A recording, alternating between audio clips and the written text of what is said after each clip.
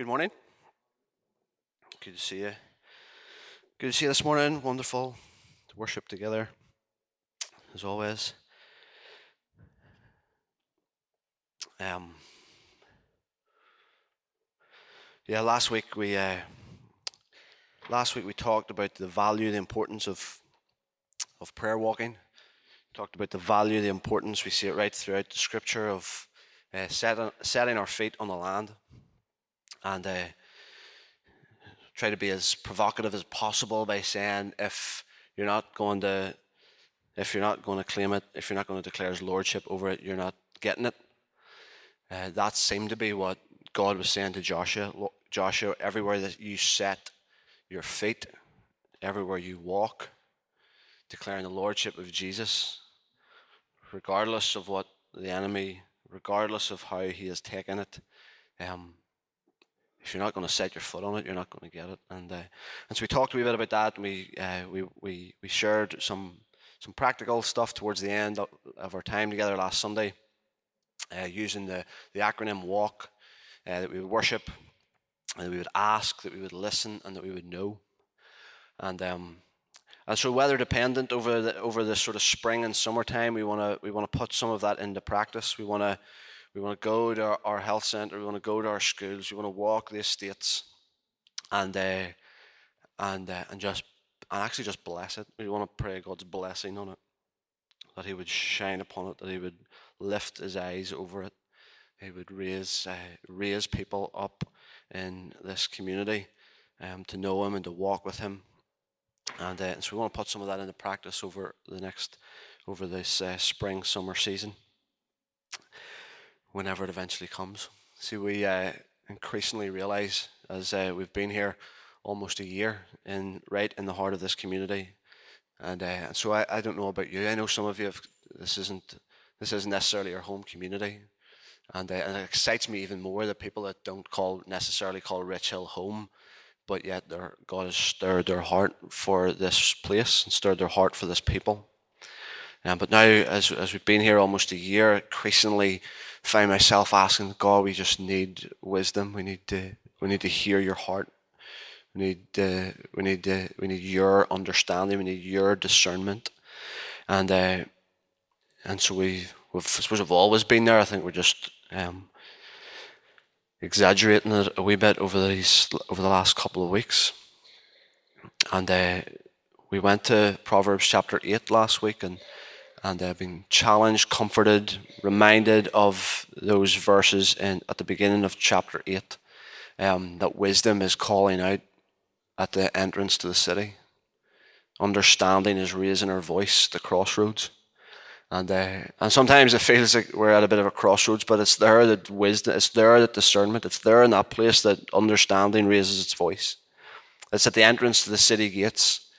It's at the entrance to the city gates that wisdom is crying out, and we want to be in that place. We want to be at the city gates. We want to be at the crossroads, because we want to hear the voice of the Lord. We want to hear the wisdom of the Lord in this season. And so, over the last number of months, the series has been entitled. What's it been entitled? Into the Deep.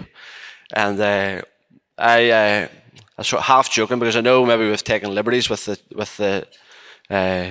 title. It's maybe felt a wee bit loose at times, but generally that's what we've been asking. That's been the theme of our Sunday morning conversations together, into the deep. And so we've looked at our prayer life. We've looked at that more than anything, I think. Our prayer life. We've talked a wee bit about worship. We've talked a wee bit, probably a wee bit even less, around our discipleship, our relationships with one another. But it's those three areas that we've wanted to push out into the deep. We felt that was the invitation that the Lord was offering to us, the same way that He did to Peter in Luke chapter 5. And Peter, it's time to put out a little deep. It's time to go out into the deep. We felt like that's what He was inviting us to when it came to how we prayed, how we prioritized prayer, when it came to worship, when it came to relationships. I suppose towards the end of our time together last Sunday, I just had this feeling towards the end of our time last Sunday that we'd maybe talk a wee bit around the Bible and the idea of going a little deeper where that's concerned. And as we do that a wee bit this morning, it's going to require of you the same thing that all these other areas I've talked about. The theme that's came through for me anyway, as we've talked about our prayer life and worship and relationships. There's certain things that have risen to the surface for me as I've prepared and as I've listened and as I've engaged in conversation afterwards. There's things that rise to the surface, I think. And for me, those things have been that when we are talking about going into the deep, where prayer life, worship, relationships, and this morning where the Bible's concerned, it always means surrender. It always means letting go of ego. It always means letting go of agenda. It always means laying down your rights and your pride. And that's risen to the surface for me. And often it involves wrestling. Often it involves wrestling. And I tell you, when it comes to especially a prayer life, for me anyway, when it comes to prayer life, it always means surrender. It always means laying down my own agenda, my own ego. It means, and it often involves wrestling. And so as we come to consider and have a conversation around the Bible this morning, I would suggest if we're going to go a little deeper, that the same thing applies. There's maybe some ego that needs to lay down. Some of your own agenda, because sometimes I do it. I don't know if you're guilty of it, but sometimes I come with my own agenda to the Bible to make it say what I have already decided that I want it to say. We're conditioned to come with our own pre-commitments. And so sometimes for me, as I've tried to push in a little deeper into the Bible, it's meant laying down my agenda. It's meant laying down my ego. And I can guarantee you, I can assure you, for me anyway, it is not just that it often involves wrestling, it feels like it's always involved wrestling. See, I don't know if everybody in the room is familiar with this statement. Saying to a few people at the start of as we were gathering around coffee this morning, I heard this statement often. I don't know if you have heard. The Bible says it, I believe it, and that settles it. And I grew up almost feeling like I had to toe the party line. Had to toe the party line. Well, if that's what I'm being told, if I come to the Bible and the Bible says it, I have to believe it. That settles it. And if you use that language, if that's a statement that you love to use, please don't be offended this morning. But I've just come to really dislike that statement. Come to really just feel like it doesn't hold. It just doesn't hold. It just doesn't hold the same weight for me as it maybe once did. Because the more that I study the Bible, the deeper that I go into this, the less I believe that it's easy to understand. Somebody coughed there. I didn't say the less I believe. The less I believe it is easy to understand, in case the coughing drowned that out. The more that I go in, the more that I study the Bible, the less I believe that it's easy to understand. But what I have become certain of is that it's definitely not a rule book. I've become certain of that. I've become certain of the fact that it's not an owner's manual. And I probably can't speak into what an owner's manual is, but me and Judith it's just a good excuse to say that me and Judith got a new car this week. I almost feel like we want to grieve this morning. The 7-seater finally laid down, give up the ghost. Yeah, 20 years later, served us so well. But it's up at the castle now. Dad is going to squeeze the last bit of life that he can possibly get out of it. It's up at the castle. We got a new car, and so there's an owner's manual in it, and Judith was looking at it. I don't think I've ever looked at an owner's manual in my life, but apparently in it gives you all the specifications, gives you all the instructions, and it tells you what to do when something goes wrong. If there's a light comes on, apparently you're supposed to bring it to the mechanic. I didn't realize that. But apparently if a light comes on in your car, you go to the owner's manual and it tells you what might be wrong with it. But oftentimes we come to the Bible with the same sort of mentality. We come that this is the rule book that we go to pick up the next play. We go to it as an owner's manual whenever to find a verse when something goes wrong. But increasingly, as I've found myself engaging in the story, especially of the children of Israel, the Exodus story, and following it right through, the journey that they went on, the ups and the downs, often it feels like many downs, many painful experiences, many painful reminders of where they went wrong. And maybe this doesn't provide any answers, and maybe this is not what you want to hear at times, but for me, the Bible models for us it models for us our own messy journey of faith. And so I want to suggest, I don't think it's a rule book, I don't think it's an owner's manual, but I think it's something that is modeling for us. It's modeling our own messy journey of faith.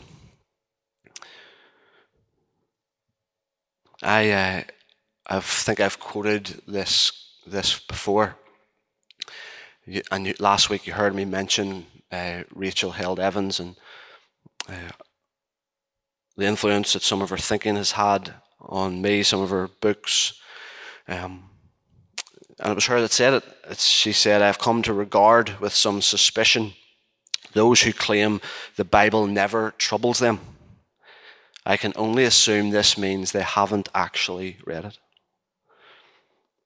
I've come to regard with some suspicion those who claim the Bible never troubles them. I can only assume this means they haven't actually read it. And part of me feels a wee bit nervous this morning, but what has been so key on my journey of following Jesus with all that I have, arms high, heart abandoned, I want to give you all that I have. I felt like this was an important juncture for me. This was important because I felt like this was a moment that I was given permission to say to the Father, I don't get this. As I went through some parts of the Bible, as I went into some of those places in the Old Testament, I felt like I finally had been given permission. Finally given permission to say, Father, this seems so unfair. This seems so, I just cannot work this out. And so much of what I wanted to share this morning was taken in a bit of often a tangent towards the end of the week in conversation with Ian and David. And David came in, and I've asked David's permission to share this, and David came in and had talked about how the night before he'd read through Numbers, studying through Numbers at the minute. And so this is what David read. Numbers chapter 3. This is the account of the family of Aaron and Moses at the time the Lord talked with Moses on Mount Sinai. The names of the sons of Aaron were Nadab, the firstborn, and Abihu, Eleazar, and Ithamar. Those were the names of Aaron's sons, the anointed priests who were ordained to serve as priests. And then verse 4. Nadab and Abihu, however, fell dead before the Lord when they made an offering with unauthorized fire before him in the desert of Sinai. And so here we have the story of Aaron, one who went on to serve the Lord alongside his brother Moses. And so I listened to David. As he talked about his feelings reading that. And as he honestly poured out his heart before the Lord, God, this how can this be fair? How can this be right? And I've had those moments so often. I've had those moments when I've went to 1 Samuel chapter 15 and God, the Lord said, do not spare them, man, woman, or children. And then it goes on to say about what he wants done to the men, women, and children. And I go back to that quote of Rachel Held Evans. I want to suggest to you that if you have never read through those stories and been troubled by them, I can only assume that you've never actually read it. I can only assume that you've never allowed yourself to engage with what's going on. Or maybe we've just grown up with that idea that, well, if the Bible says it, I believe it, and that settles it, and I'm going on to the next chapter, I'm going on to the next verse. And I just loved the conversation with David and Ian where we went with that. Because for me, it was just like, yes, we can have these conversations. There is permission to have these conversations. There's permission to say I was reading the Bible last night and I just was so angry.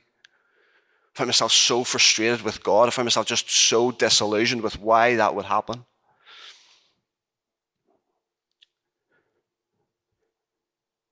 And so at this point, I'm aware that this could bring up more questions than it will bring answers. But I want to say it at this juncture, because I'm not going to provide any answers to 1 Samuel 15 or Numbers 3 at this moment. But what I feel like I want to say to you this morning is, we haven't got to Jesus yet, but Jesus tells us over and over again in the Gospels, if you want to know what my Father is like, look at me. If you want to know the nature of God, if you don't want to know his true characteristics, if you want to know what he is really like, how he really thinks, then look to me. And Jesus said it over and over again. We can't miss it, because he says it over and over again. If you want to know what God is like, look at me. And so if we look at Jesus, we see one who is how he engages with people, how he engages with those who have mistreated him. Ultimately, when he's on the cross, he's hanging from the cross. Father, forgive them because they've acted in ignorance. They don't know what they're doing.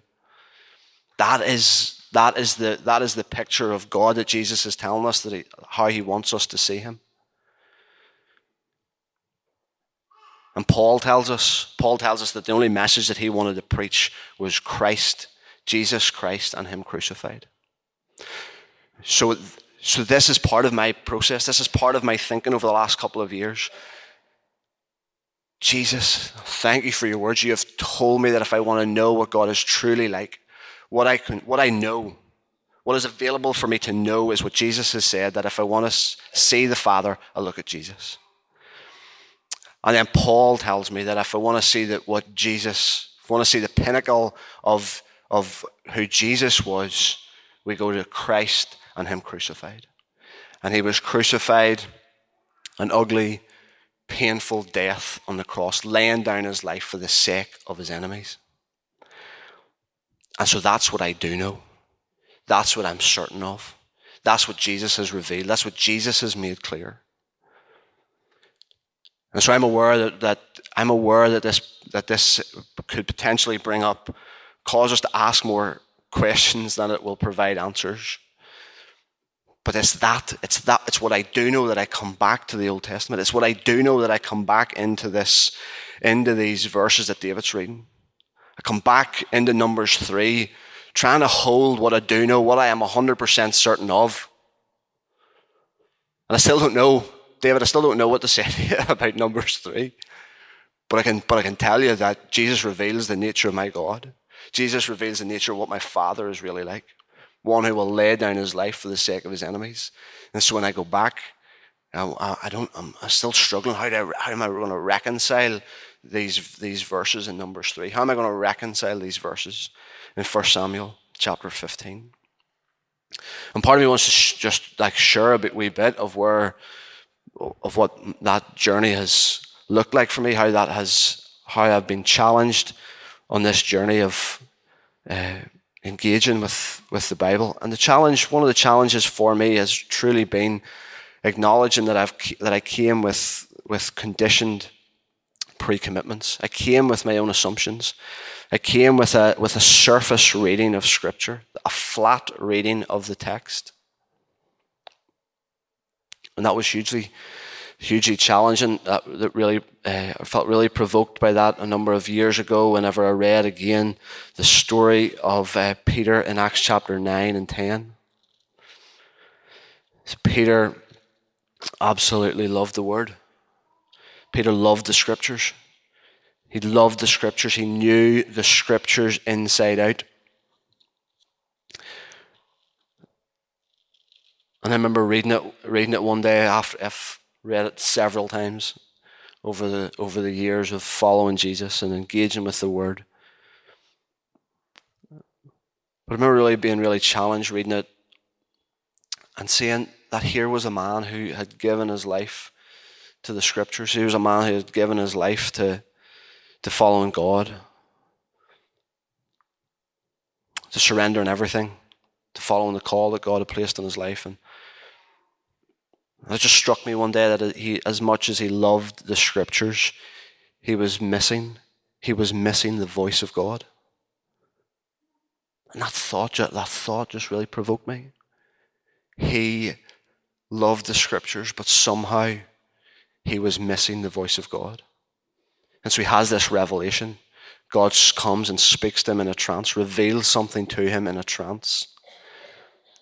And we're told 3 times, he says, but Lord, do you not know the scripture? Do you not know the chapter and verse?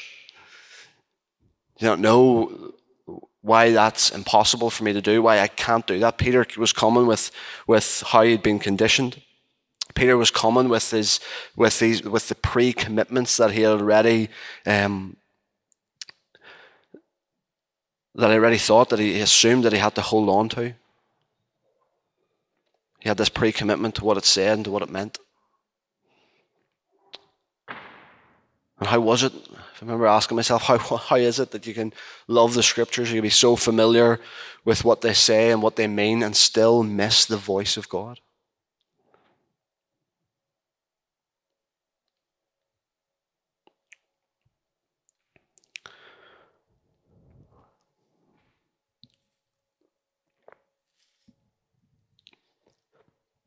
I'm not sure who came up with this analogy, but I remember a while back hearing an analogy of how the 2 ways of approaching the Bible,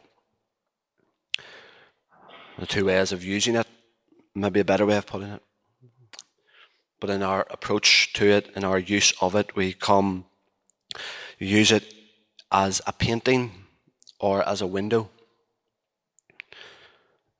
And so for those that use it as a painting, it is something to look at. It is something to pore over. It is something to inspect. But the other alternative is that we use it as a window. And we use it as a window to look through to see Jesus. And that has been a really important part of my journey with the Bible.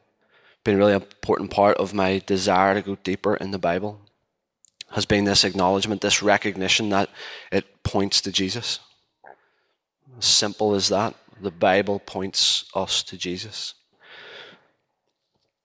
And so in John chapter 5, in Jesus' conversation with the Pharisees, this is what he said. Let me read from verse 36 in John chapter 5. I have testimony weightier than that of John. For the very work that the Father has given me to finish, and which I am doing, testifies that the Father has sent me. And the Father who sent me has himself testified concerning me. You have never heard his voice, nor seen his form. Nor does his word dwell in you, for you do not believe the one he sent. You diligently study the scriptures because you think that by them you possess eternal life. These are the scriptures that testify about me, yet you refuse to come to me to have life. See, this isn't my idea. This isn't my conclusion. This is the words of Jesus himself. It all points to me. It all points to me. And here again, I'm left with this wrestle here with the Pharisees. These Pharisees who I know once we hear that word, for most of us, I think, in the room, we have this negative feeling. There's a real negative feeling that stirs within us when we even hear the word Pharisee. But you know what? These guys thought they were honoring God. These guys had poured their life into the scriptures. They had diligently studied them over and over again, diligently studying the scriptures, and here again, diligently poured themselves, laid down their lives in the pursuit of the study of scriptures, and yet they missed the voice of God. Yet the word still was not dwelling in them, because they'd missed the one it was pointing to. They'd missed that it was all about Jesus. You see, Jesus was essentially saying, he was speaking to a people who loved the word, who loved the scriptures, But he had to tell them, you've missed it, because they reveal me. And Eugene was talking a wee bit about this yesterday when we were with him, and he said that the problem with the Pharisees was that they had become so conditioned to how they thought it was going to look, so conditioned to how they thought it was going to be. They had these pre-commitments. They were conditioned to believe a certain way of what it was going to look like and what it was going to mean. And they were so conditioned that they not only missed his voice, but they missed the kingdom.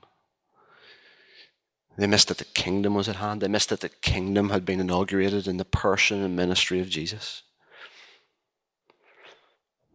And I'll be honest with you, that over the last couple of years, I am like, oh, Jesus, please. Jesus, please don't let me come to this with my own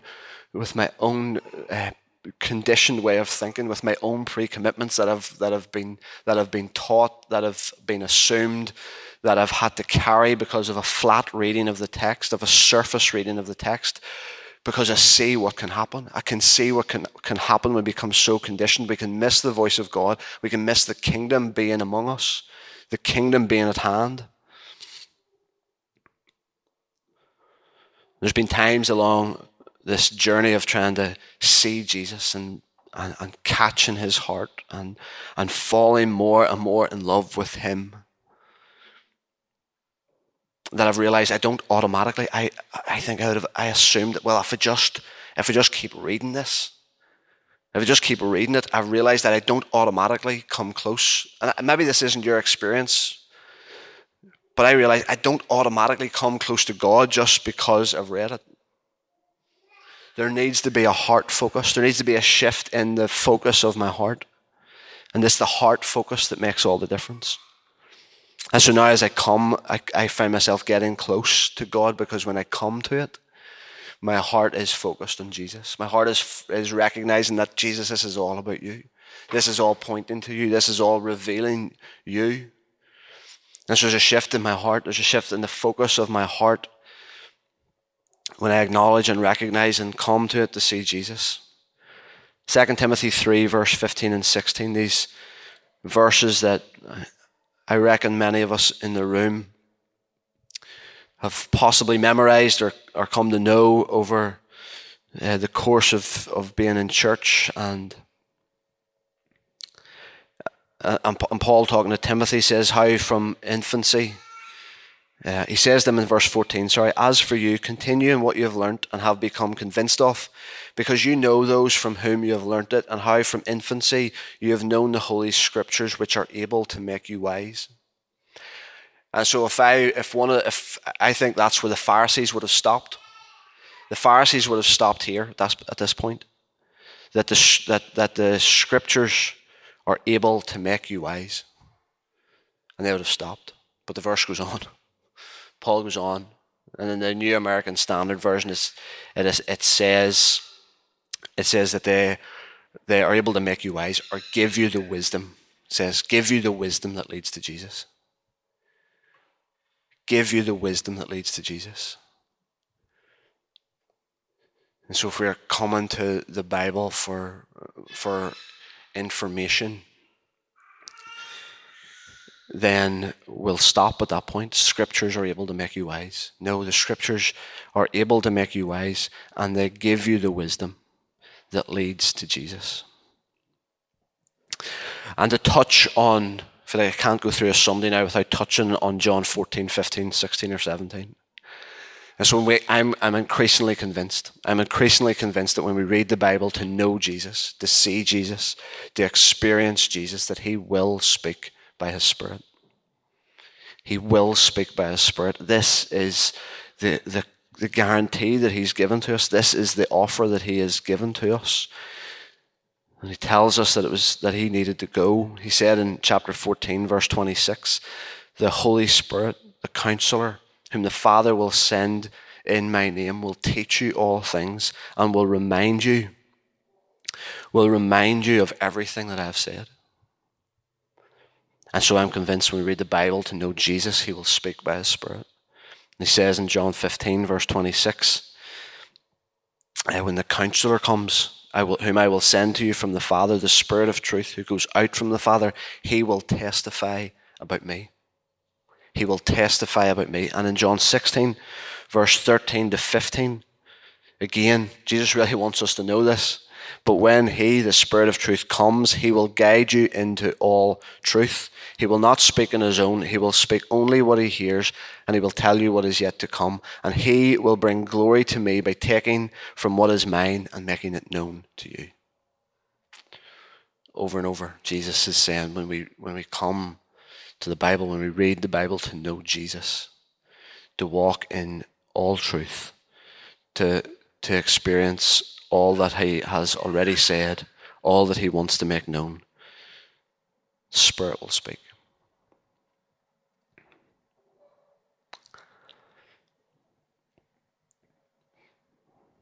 And I know and I don't want to disregard, please don't hear me, I don't want to disregard these verses, that the word won't return unto him void. I know that we've quoted that, and I'm not disputing it, but I don't think that if you just read it, you're getting the Word of God. It's not necessarily the case. If you just read it, there's an assumption, I think, that if you just read it, you're getting the Word of God. And I wrestle with that a wee bit, because the Pharisees read it. The Pharisees read it, but yet they missed the Word. The Word who came, took on flesh, and dwelt among us. They missed the Word. That's without focusing on Jesus, without coming to the Bible as a window by which we look through it to see Jesus. We can miss him. We can miss the Word of God.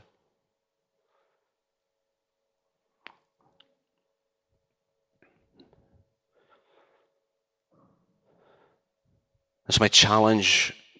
My challenge as I begin to finish is, how do you approach? How do you approach your Bible? I think there's two ways that we can approach it. There's two ways that I approach it. We approach it for information, or we approach it for transformation. And again, this is just my story. This has been my experience. This has been my testimony, that when I approach the Bible for information, I am more concerned about being right than I am about following the command to love one another. Because when I come to it for information, I recognize in me that when I do that, I am wanting to be right. And what I know that I do when I come to the Bible, when my approach to it is for information, when I come to it because I want to be right, what automatically happens is that I avoid those that I think are wrong and have the wrong information. And that is not a place that I want to live. It's a place that I have lived, and it's a place probably that I still have to wrestle with a wee bit. But that is not, I just don't think that is the Jesus way to live. I don't think it's the Jesus way to walk away from the Scriptures with value in being right more than anything. If our approach is for information, then we don't need relationship. And again, this is me. This is my personal journey, and I'm wanting you to consider it. I'm wanting you to be challenged by some of these thoughts. I know when my approach to the Bible is to gather information, is for the sake of information, I am aware it's those times where I don't need relationship. It's those times where relationship with Jesus is not on my priority list. It's not as important to me, because I'm getting the information. I'm getting the information that I need, and I can do that without relationship. And as I've already said, I think whenever I come with the approach of looking information, it can lead me, and possibly us, to value being right over the command to love one another. And sometimes I just hear within the body of Christ Too many ugly conversations about who is right and who is wrong.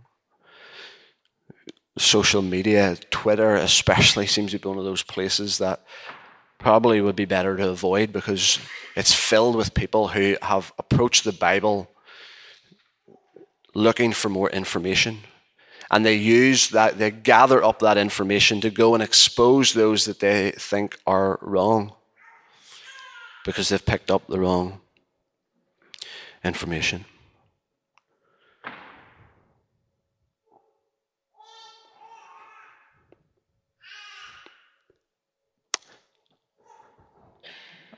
This is something that I'm really thinking it would be an important way for us to gather around the Bible. Is go into the life of the early church and you follow it actually through the first 300 years of history. It was the community of God gathered around the Bible. It was very rarely one person standing at the front doing what I'm doing now. It was the community of God gathered around the Bible, because that seemed to be God's primary vehicle for revealing his truth to us. The way that he revealed his truth to his people was the people of God gathered around the Bible. That's what we're trying to do, and what we continue to love to implement over the next weeks and months is a way of approaching the Bible together, that we would read it. And upon reading it, then we clarify it. Like, what is it? What is it saying? What is this revealing about God? And what is this revealing about us? What is the promise that he is making? What is the challenge that he has given? And so not just reading it, but clarifying it. And upon clarifying it, then you begin to meditate upon it and discuss it. And as you discuss it, then you begin to pray about it. And ultimately, the goal is that you would live it.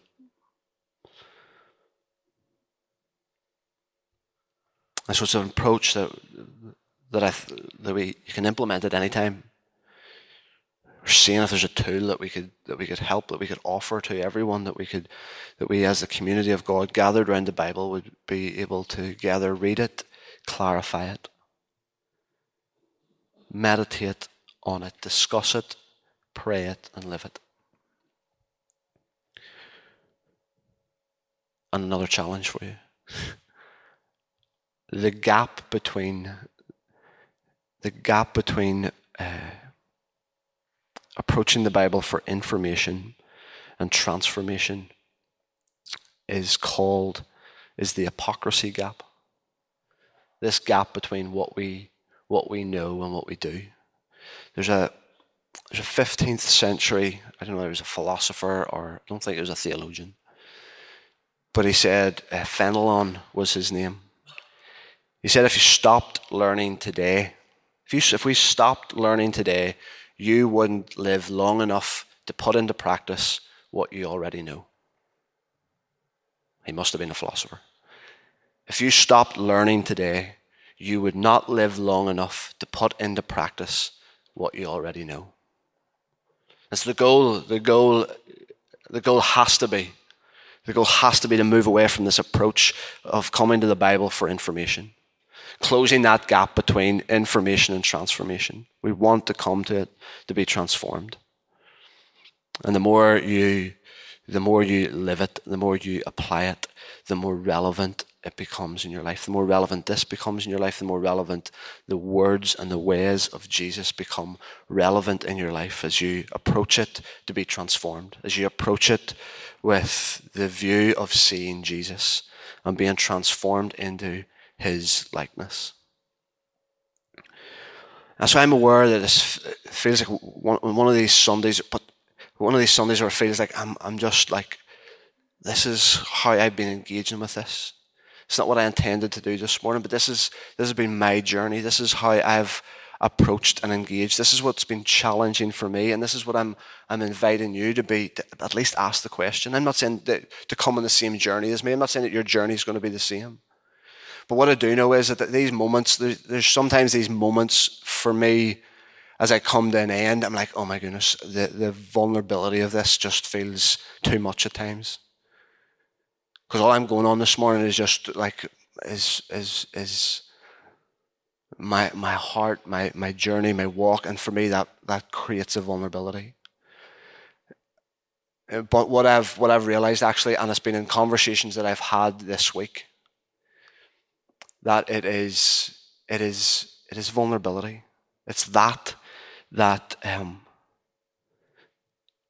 causes me to search in a way. It's that causes me to go deeper than my safe certainties, than my assumptions, than my conditions. There's something about vulnerability that allows us to go deeper. I think it does something in the room when we come to come in that with that spirit of vulnerability. And I think we are sometimes closer to the truth. I think we're sometimes closer to the truth in our vulnerability than we are in our safe certainties. And I think we go deeper in that place too. And so some of what I wanted to share this morning was just where I've been. Some of it was birthed in conversation, just really good, honest, healthy conversation with David and Ian on Friday and others throughout the week. And so I just wanted to offer some of that this morning. Maybe some of it's not right.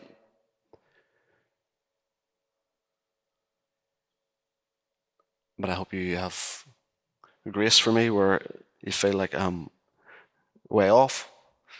But can I pray as the guys come back and just finish off with one more song? Father, I just acknowledge that apart from you, I'm nothing. God, I acknowledge that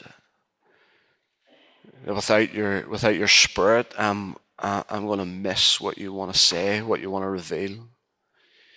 Without your Holy Spirit coming and imparting fresh insight and fresh wisdom, God, that we could miss what you want to do and what you would want to say.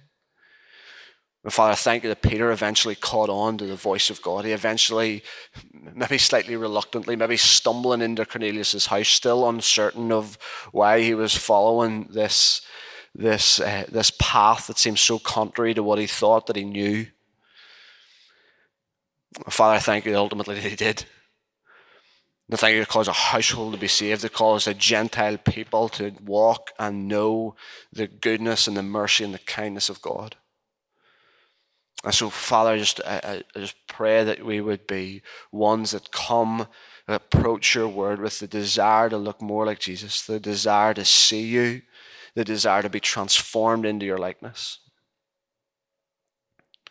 And we witness you, we watch you just loving people. We witness and watching you loving the least, laying down your life for those that would even oppose you. That's how you went about living and loving and serving people. Never seemed so consumed or so concerned about being right.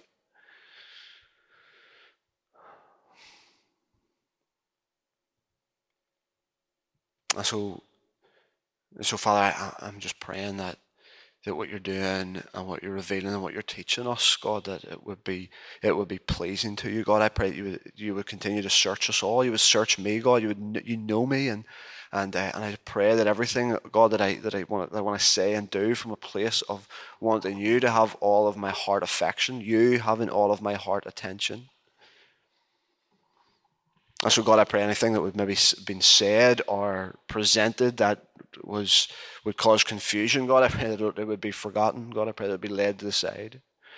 God, I pray we would have the robustness, God. We would have the ability, God, just to enter into conversations, just wrestle through together with the hope of going deeper into your revelation, going deeper into your heart, going deeper into your purposes. So we want to see you, we want to know you. And I thank you for people in this room.